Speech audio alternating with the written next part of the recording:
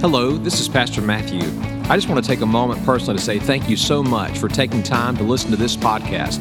Our mission is to impact the valley and bless the nations with the gospel of Jesus Christ. We encourage you to go check out our website at crosslinkva.com. By doing so, you can learn all about the ministries of Crosslink and how we're involved in the community. Please know, we're praying for you. God bless you. If you have your Bibles this morning, I want to ask you to take them with me and open them with me to 1 Thessalonians chapter 4 for this morning's message and for our time together. Today, as we open God's Word, we come to our final sermon in the series, It's High Time. Our final sermon in the series, It's High Time, where throughout this series, we've been reminded of the urgency of the moment. And perhaps nowhere is that more clearly than this climactic moment and final message that we come to today. That phrase, high time, comes from Romans chapter 13, verse 11, where the Bible says this, and that, knowing the time, that now it is high time to awake out of sleep, for now is our salvation nearer than when we believed. That phrase, high time, is not a phrase that we use very often today. But in days gone by, it was a phrase that described an urgent moment. It was like literally God was saying, it's now or never. That maybe the imagery would be that of an alarm clock that's ringing and ringing and ringing, and it's down to the final ring. You answer it now or you miss it. It's the batter who's at the plate in the bottom of the ninth, 2 outs, 2 strikes. It's now or never. For those of you who are watching that little football game last night, it's the team on their own 2-yard line, 98 yards to go. It's now or never in the final minutes of the game. What God is saying in the midst of the culture and the moment, I believe to the church, is this. It's high time to do some things. It's not time to be complacent. It's not time to be apathetic. It's not time to be sleepwalking your way through life. It's not time to be given in to all the political pressure and all the distractions and all the whims of the world. It's high time to be about the Lord, our relationship with Him, and His calling in our life. Throughout this series, we've been reminded of that it's high time to awake, to be alert and aware of what God is doing in our lives. It's high time to be filled with the Holy Spirit of God. It's high time to put on the armor of God. It's high time to speak up and share the gospel so that souls are saved and lives are changed. And it's high time to store up even our treasures in heaven. But here today in 1 Thessalonians chapter 4, we look at a very simple calling. And here's where we'll end the series today, and that is this. It is high time for us to look up. It's high time to look up. Sometimes we use that phrase to look up as a means of encouragement. Maybe someone's discouraged or defeated and they're going through heartache, and we might say, hey, you just gotta look up. It's gonna get better. Sometimes we hear that phrase look up and we think of a literal looking up that needs to happen. I was reminded of that the other day as I was driving around the Bridgewater College area, and there was a young man who was walking and he was looking down at his cell phone, I think as he was adjusting the playlist on his phone, and he said right out in front of me, and by God's grace I saw him and there was not a disaster, but I wanted to say, hey buddy, look up and pay attention to what's going on around you. But in God's Word, not only do we have words of encouragement to look up, not only do we have words of literal instruction to look up, God tells us in light of what is coming, in light of the fact that Jesus is coming again, it is high time to look up. Hebrews chapter 12, verses 1 through 3 literally reminds us, let us run with endurance the race that is set before us. How? By fixing our eyes on Jesus, the author and the perfecter, that is the finisher, the fulfiller of our faith, who for the joy set before him endured the cross. He was despising the shame, and today he is sat down at the right hand of the throne of God. Consider him who has endured such hostility by sinners against himself, so that you will not grow weary and lose heart. Today, God is calling us to look up to the Lord to be encouraged. He's calling us to look up to get our focus fixed on Him. But He's also calling us to look up, understanding that Jesus is coming again. We are not merely looking up to Jesus simply for encouragement and direction, but today God is also calling us to look up for Jesus, knowing that He's soon and very soon coming again. I want you to look with me at God's Word in 1 Thessalonians chapter 4, beginning in verse 15, and we'll read down through several verses of chapter 5. If you're able to do so, will you stand to your feet for the reading of God's Word? The Bible says this in verse 15, "For this we say to you by the word of the Lord, that we who are alive and remain until the coming of the Lord will not precede those who have fallen asleep. That is, those who have physically died. For the Lord himself, somebody say the word himself. The Lord himself will descend from heaven with a shout, with the voice of the archangel, with the trumpet of God, and the dead in Christ will rise first. Then we who are alive and remain will be caught up. Somebody say the phrase caught up. We will be caught up together with them in the clouds to meet the Lord in the air. So we shall always be with the Lord. Therefore comfort one another with these words. Chapter 5, verse 1. Now to the times and the epochs, brethren, you have no need of anything to be written to you. For you yourselves know full well that the day of the Lord will come just like a thief in the night. While they're saying peace and safety, and destruction will come upon them suddenly, like labor pains upon a woman with child, and they will not escape. But you, brethren, are not in darkness, that the day would overtake you like a thief. For you're all sons of light and sons of day. We are not of day nor of darkness. So then let us not sleep as others do, but let us be alert and sober. For those who sleep, they're sleeping at night, and those who get drunk at night. But since we are of the day, let us be sober, having put on the breastplate of faith and love, as a helmet, the hope of salvation. For God has not destined us for wrath, but for obtaining salvation through our Lord Jesus Christ, who died for us, so that whether we're awake or asleep, we will live together with him. Therefore, encourage one another and build up one another, just as you also are doing. Let's pray together. Father, would you now speak to our hearts and minds? Make us aware of your promises so that our lives can be transformed, that we can surrender to you, that you would have your way in our lives. I pray in Jesus' name, amen. God bless you this morning. You may be seated. It's high time to look up. Well, of course, we've recently celebrated a time of Thanksgiving around here. And when I think of Thanksgiving, my mind goes back to many of the childhood memories that I enjoyed when I was growing up. And when I think about Thanksgiving, I think of many things. I think of the traditional turkey meal, and I think of gathering with family and friends. But growing up in Alabama, I also think of something that might be a little bit unusual and unique to many people. Growing up in Alabama, so for the traditional lunchtime, we would go to my granny and papa's house where we would have turkey and dressing and all the fixings. But then in the evening time, we would drive across town to a little community called Taylor, Alabama, a rural community where we would visit my mom's parents, my grandmama and granddaddy. And as we would arrive to that house, we would be awaiting something that was very exciting and I learned later to be very unique. And that is this. Instead of the traditional turkey that everybody had had for lunch, we instead had a great seafood feast. I mean, shrimp and oysters and hush puppies and all the delicious stuff. And if you love seafood, everybody said, amen, hallelujah. It was awesome, like a little taste of heaven on earth. But not only did I look forward to that night because of the seafood, I looked forward to it because I knew what was going to happen after we enjoyed the meal. And that is all my cousins and I, my siblings and I, as the night sky grew, as it got dark outside, we would all go out into the yard and out into the field to play a very interesting game of hide and seek in the dark. Well, I don't know if you've ever played hide and seek as a child, if you remember that game when you were little, but sure enough, you would designate someone to be it. And then they would begin to count out loud, 1, 2, 3, 4, 5, all the way to 100. And many of my cousins were not honest, they were liars, and they would say 5, 25, 75, 100. And then they would say, ready or not, here I come. That's exactly right. Now, out in that field, man, we could hide behind bushes. We could hide behind trees. We could even hide in ditches. And if you had a good hiding spot, you could hide for hours. But you would hear that phrase over and over again, ready or not, here I come. When that person made that statement, you knew loud and clear they were ready to come find you, whether you were ready or not.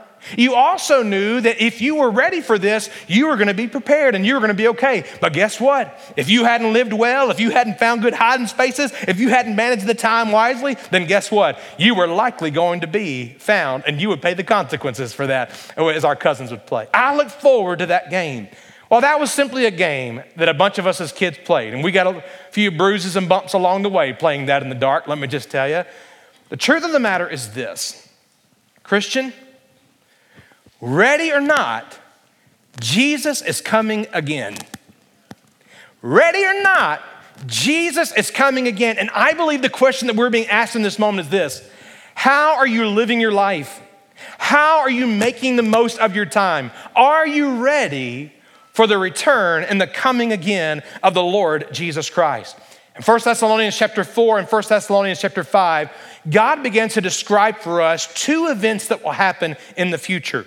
The first is the event called the rapture. The rapture takes place according to 1 Thessalonians 4 verses 16 through 17 when the believers are called up together to meet Jesus in the clouds. But then there's a second future event that will take place after a time, I believe, of great tribulation, that Jesus will return again literally to this earth where he will rule and he will reign. The point of this message today is not to debate God's time frame for end time events. That's not the goal. The purpose of this message today is to call us to the primary emphasis of this in Scripture. Because the primary emphasis of Scripture, whether you're looking at the rapture or the return of Jesus, is simply this. Jesus is coming again. We must be ready. And that's the question. Are you ready? Are you ready to meet the Lord? Are you ready to be in his presence? I believe this morning God is saying it's high time to look up. And in that context, I want us to look at this passage of Scripture and notice three things in our text this morning. Number one, I want you to see the promise of Jesus is coming. The promise of Jesus is coming. The Bible says loud and clear in verse 16 that the Lord himself, not a representative, not an angel, not an apostle, not a prophet, not a pastor, the Lord himself will descend from heaven with a shout, with the voice of the archangel, with the trumpet of God, and the dead in Christ will rise first. The promise of Jesus is coming. The coming again of Christ is one of the most repeated scriptures and repeated truths that is taught all throughout the New Testament and throughout God's word. In fact, so clear was the coming again of Christ that Paul would say in 1 Thessalonians chapter 5, verse 1, as to the times and the epochs, brethren, you have no need of anything to be written to you. It's like Paul is saying, listen, you know loud and clear. Jesus said he was going to go prepare a place, and one day he is coming again. About a week ago, as my family and I were getting ready to make plans for our Thanksgiving week, one of my daughters came up to me and asked me the question. As she was asking questions about the Thanksgiving week, she said, Dad, on Thanksgiving Day, and I said, yes, are we going to watch football again? That was the question, right?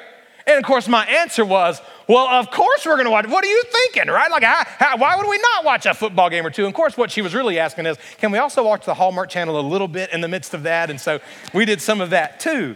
The point is, I'm looking at her like, you have no reason for me to explain this. Of course we're going to watch a little football. It's what we do as part of the Thanksgiving day.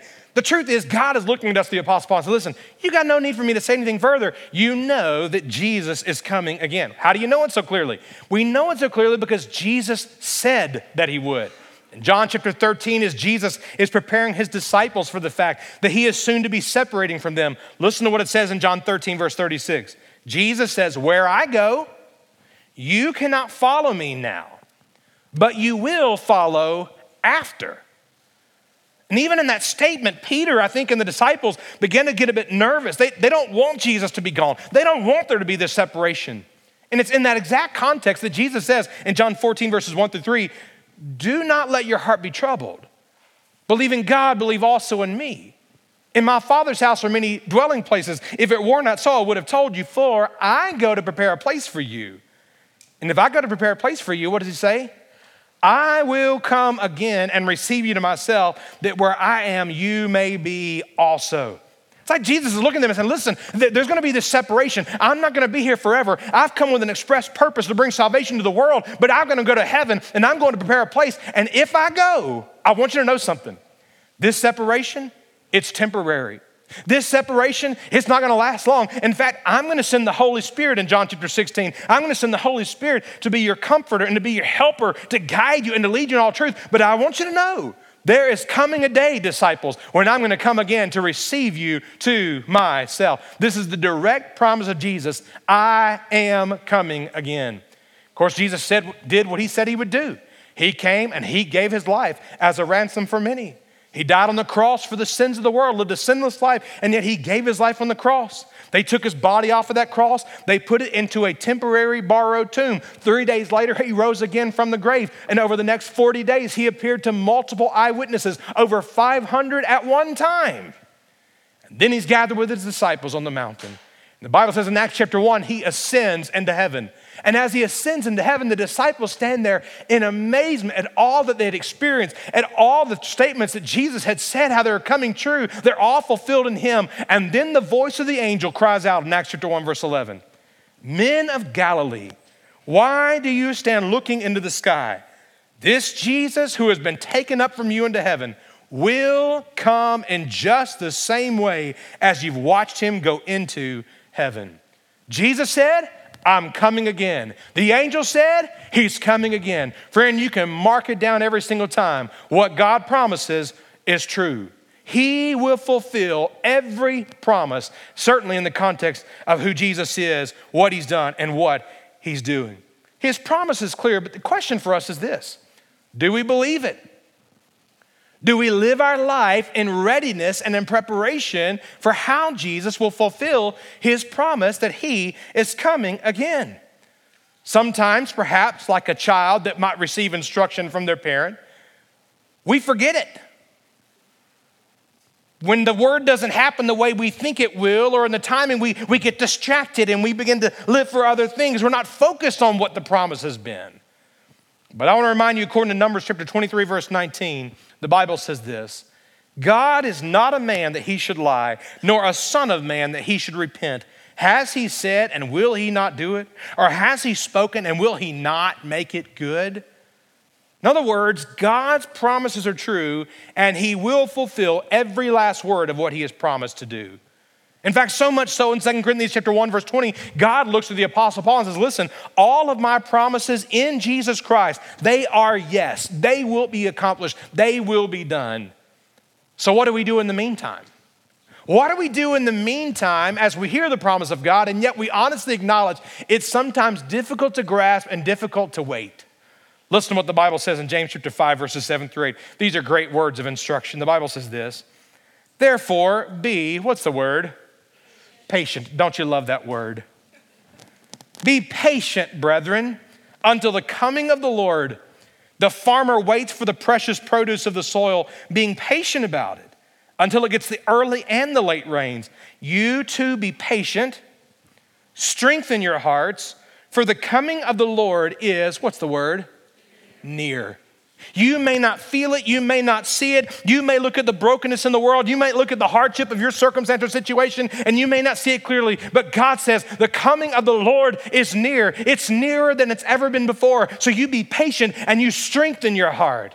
You strengthen your heart by getting in God's word. You strengthen your heart by trusting the promises of God. You strengthen your heart by fellowship with other believers. You strengthen your heart by coming to God in prayer and casting every care upon him. You strengthen your heart as you wait on the Lord, recognizing and believing the promise of his coming. The second thing I want you to see about this reality that Jesus is coming again is the preparations of his coming. The preparations of his coming. I imagine this morning that as many of us have celebrated Thanksgiving, that it is very likely that some of you had guests in your house for Thanksgiving. Or maybe some of you, like myself, were guests in someone's house for Thanksgiving. Anytime you're having guests come over for some sort of gathering, there's a time of preparation that takes place.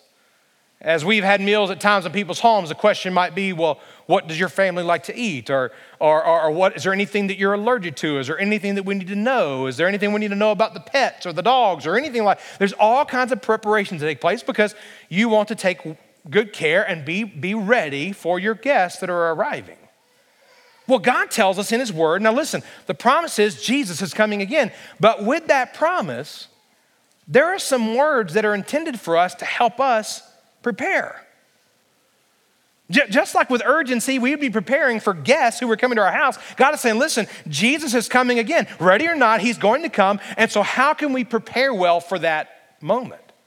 And I think there's three things that stand out in this text that should help us to understand the importance of it and the importance of the actions that he's calling us to. Three things about the preparation of his coming. Number one, understand this about the rapture. It will be a sudden event. The coming again of Jesus will be a sudden, instant event.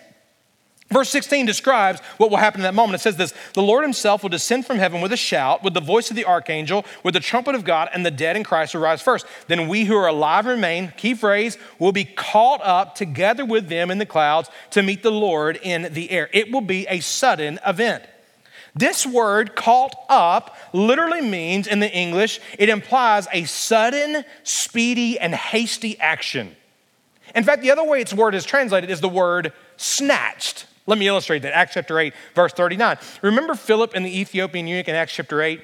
Philip shares the gospel with the eunuch. The eunuch believes in Jesus. They go down into the water, and there Philip baptizes him. Let me ask you a question. Did Philip stay around and hang out for a long time? Was this a good reception, a celebration? No. Listen to what happens. Acts 8:39. When they came up out of the water, the Spirit of the Lord snatched Philip away. And the eunuch no longer saw him, but went on his way rejoicing.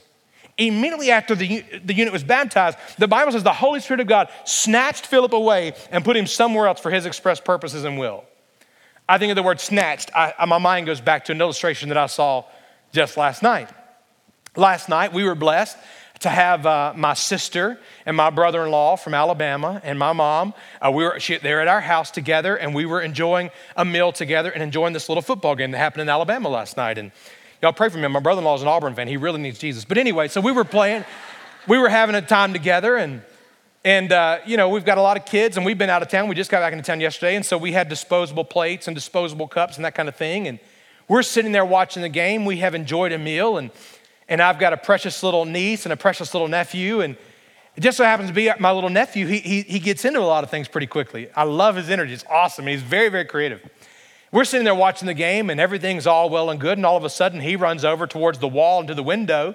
And I honestly thought nothing of it. I thought he was looking at the puppy that was on the back porch, and he was kind of oohing and awing over that. But what I didn't realize was, as soon as he began to put his hand on the wall, my brother-in-law, like with his Superman cape, rushed into action. And he rushed into action. And I mean, like one fell swoop, suddenly and instantly, he had taken my nephew and he had disarmed a threat that I didn't even know existed. You know what the threat was? Somehow my 2.5-year-old nephew, knowing that there were disposable cups, also knew there must be Sharpies around.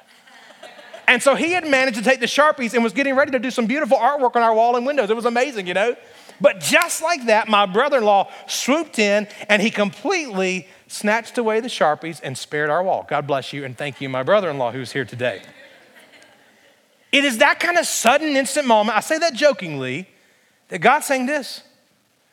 When the trumpet sounds and the shout goes forth, instantly, the dead in Christ will rise first, and we who are alive and remain, we will be caught up together instantly to be with the Lord in the clouds. 1 Corinthians chapter 15, verses 51 and 52, here's how it describes how sudden this will be. Behold, I tell you a mystery. We will not all sleep, that is, we will not all die, but we will all be changed. Listen to this phrase. In a, what's the word? Moment, in the twinkling of an eye, at the last trumpet, for the trumpet will sound and the dead will be raised imperishable, and we will be changed. In a moment, this will happen.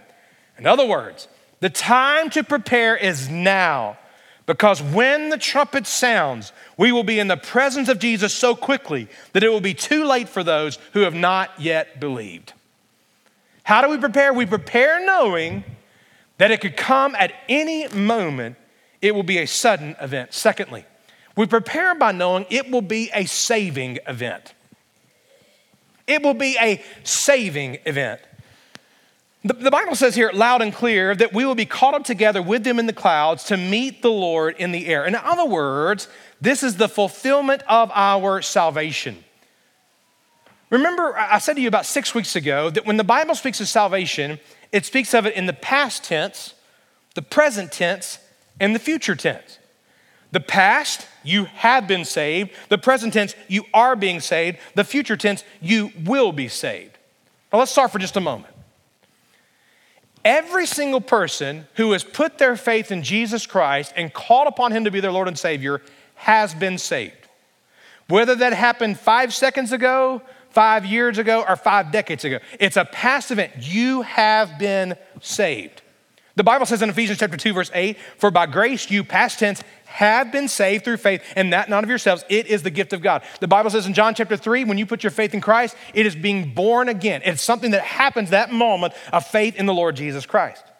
But salvation is not only about what happened to you perhaps years ago. If you've been saved, you are now being saved. It's an ongoing process. That's why Paul would say, so work out your salvation with fear and trembling. It's an ongoing process. 1 Corinthians chapter 1, verse 18 says this, the word of the cross is foolishness to those who are perishing, but to us, listen to this, who are being saved, it is the power of God. I am being saved in the sense that sin has no power over me.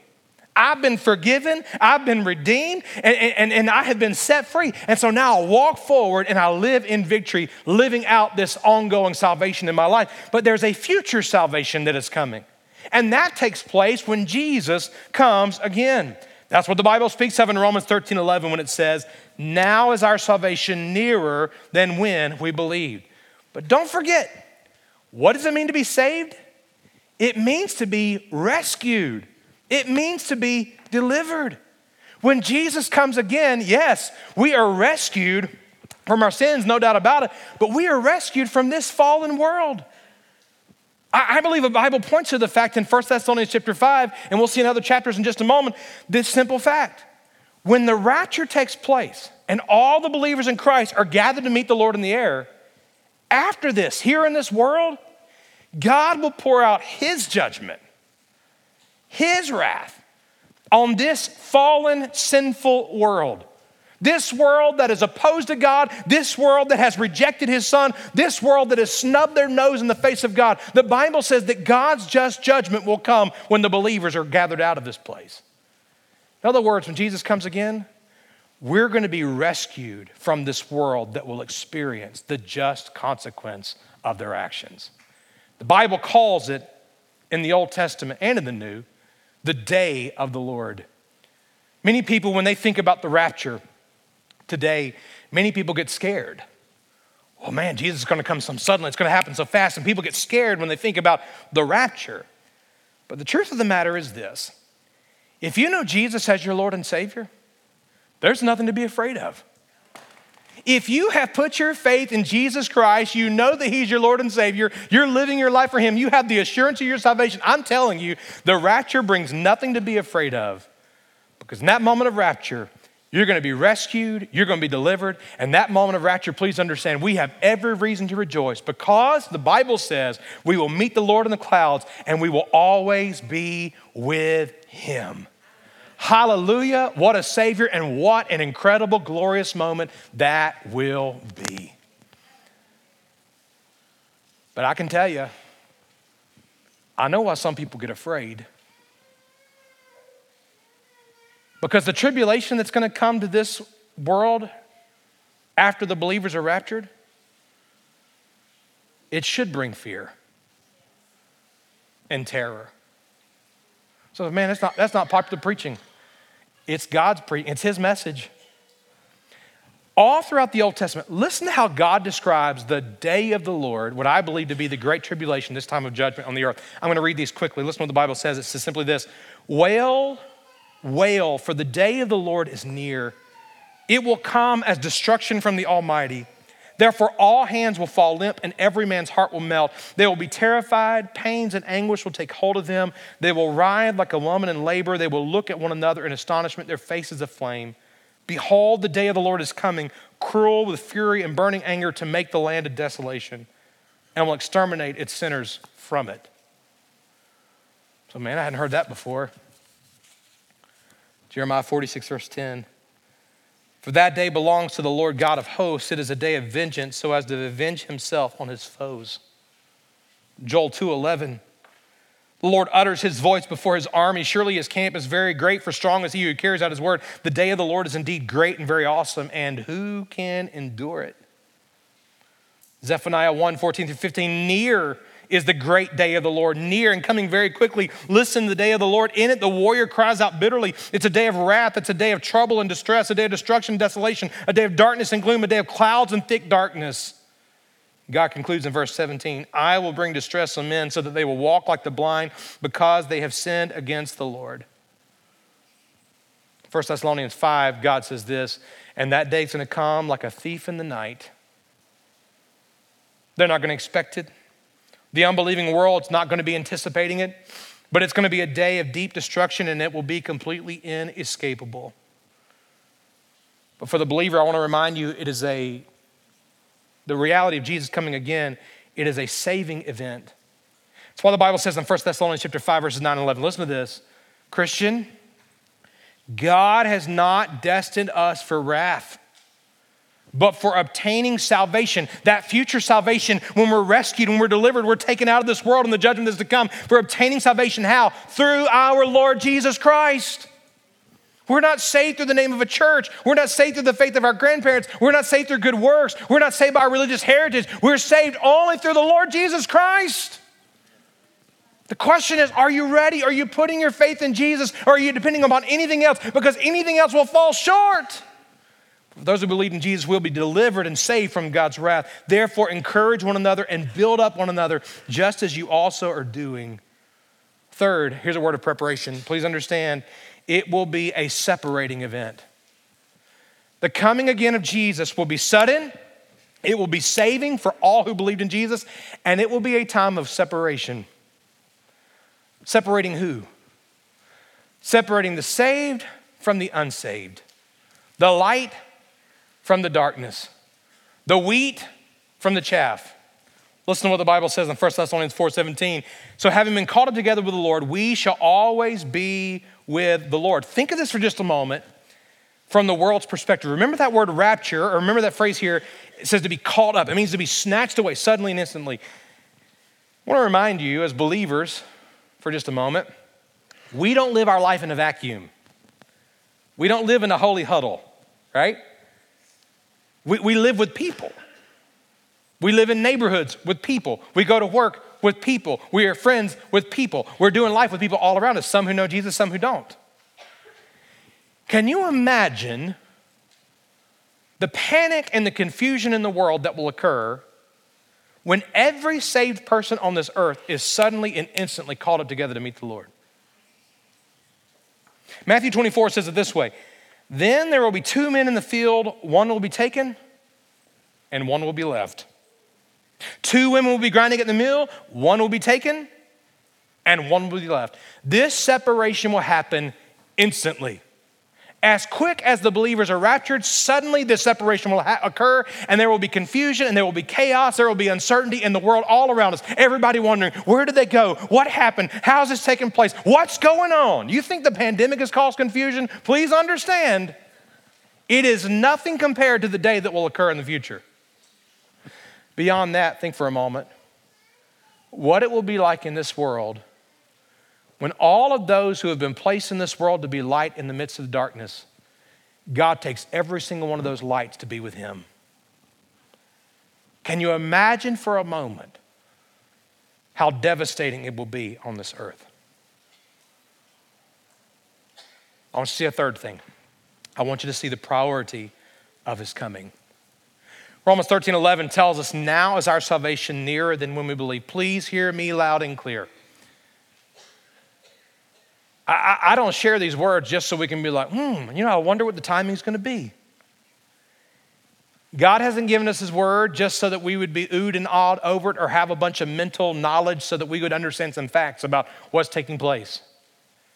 God always gives us his word so that we would receive it by faith and respond in obedience.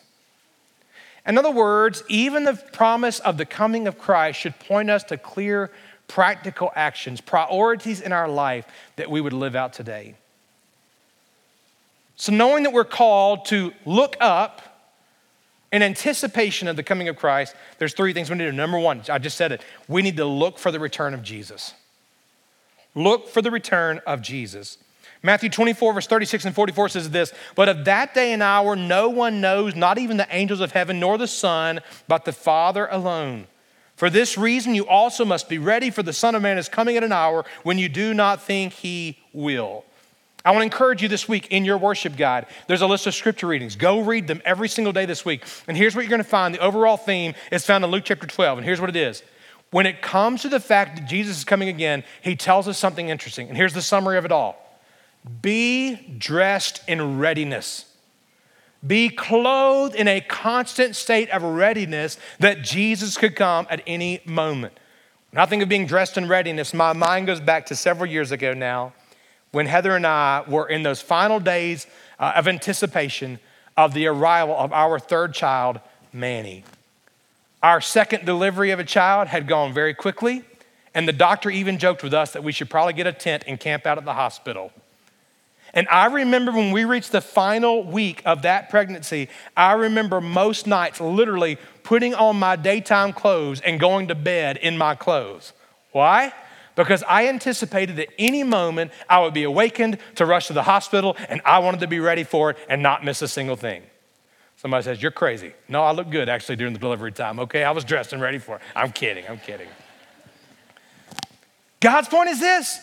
Jesus is coming again. Be dressed in readiness. Look for the return of Jesus. Number 2, labor for the return of Jesus. This looking for the return of Jesus doesn't mean that we sit back and we watch paint dry on the wall. That's not what we're doing. This is not sitting back on the front porch with our glass of lemonade waiting for the grass to grow. It's November. You're going to be waiting a long time if that's the case, okay? No. As a follower of Jesus, we live our life with our eyes looking forward to the fact that he's coming again, but with our hands and with our feet, we are busy about the work of the Lord. We're doing what God has put before us to do.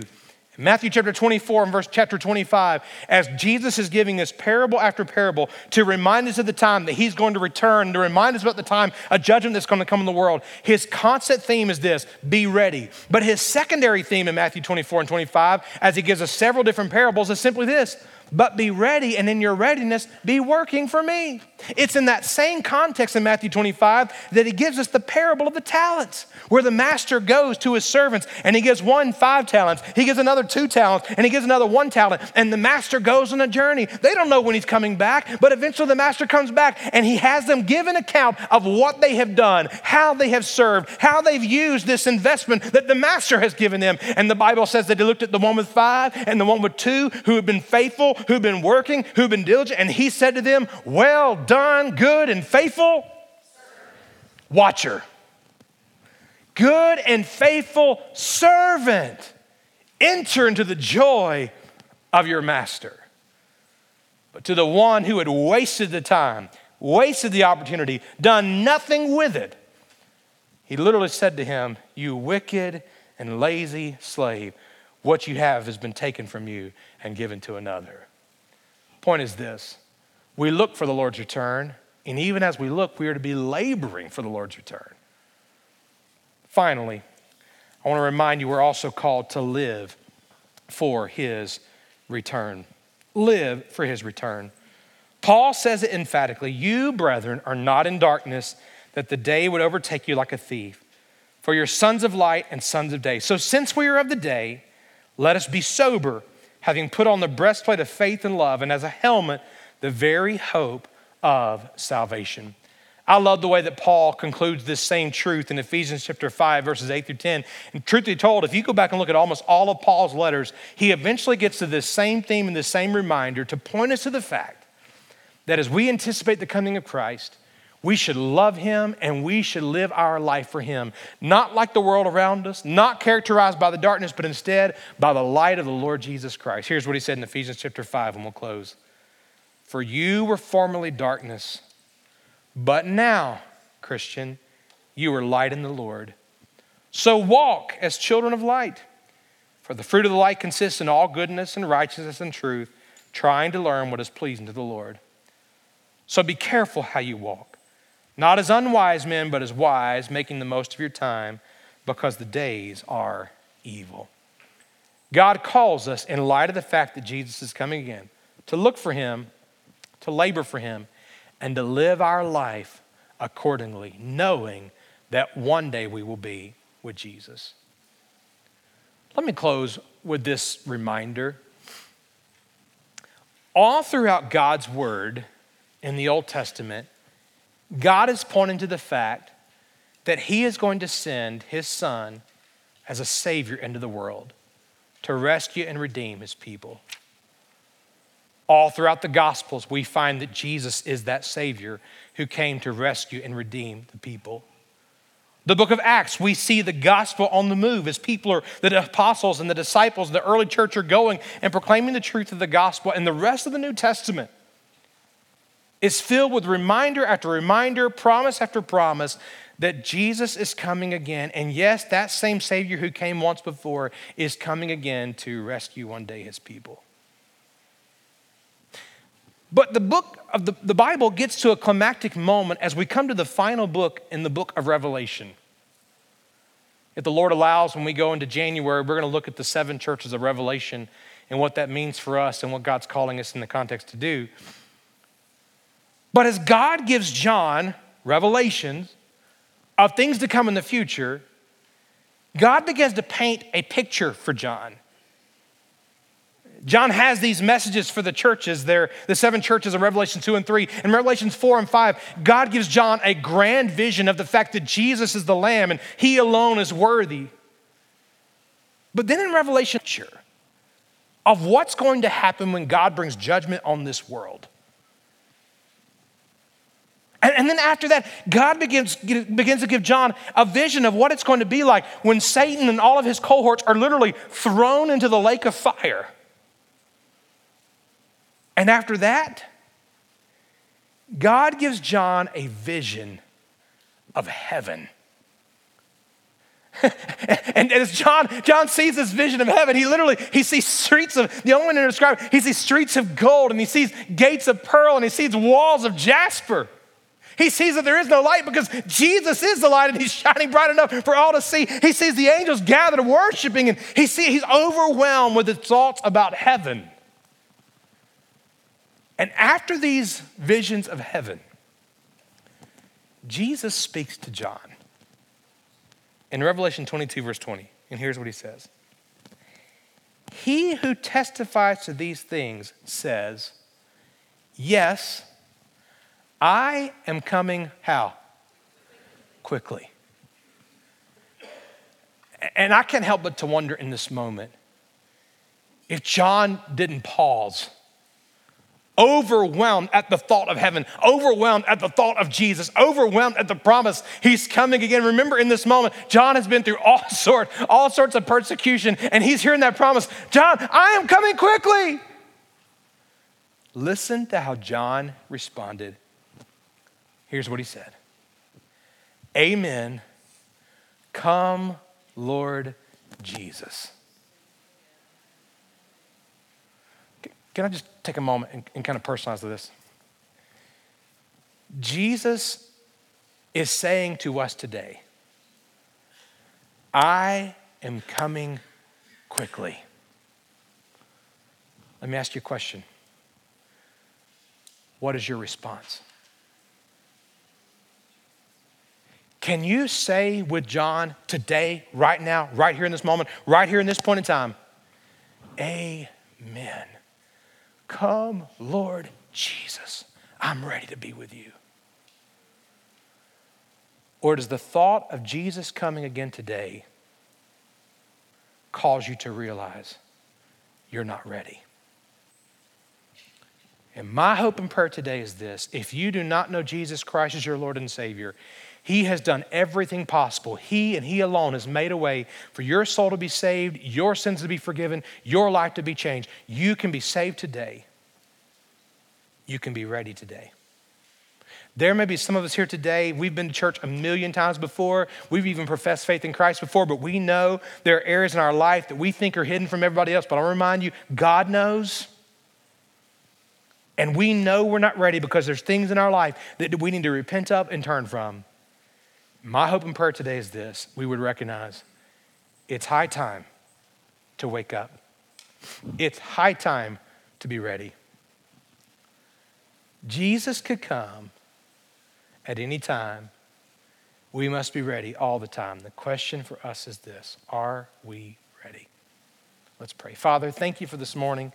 Thank you for this time together. Would you be glorified in our time of response, I pray, in Jesus' name. Thank you so much for taking time to listen to this podcast. We encourage you to come and join us right here on our campus. We're located right next to the county fairgrounds here in Harrisonburg, Virginia. If you have any questions about the church, any question about the message, feel free to email us or call us and let us know. And we look forward to seeing you soon. God bless you.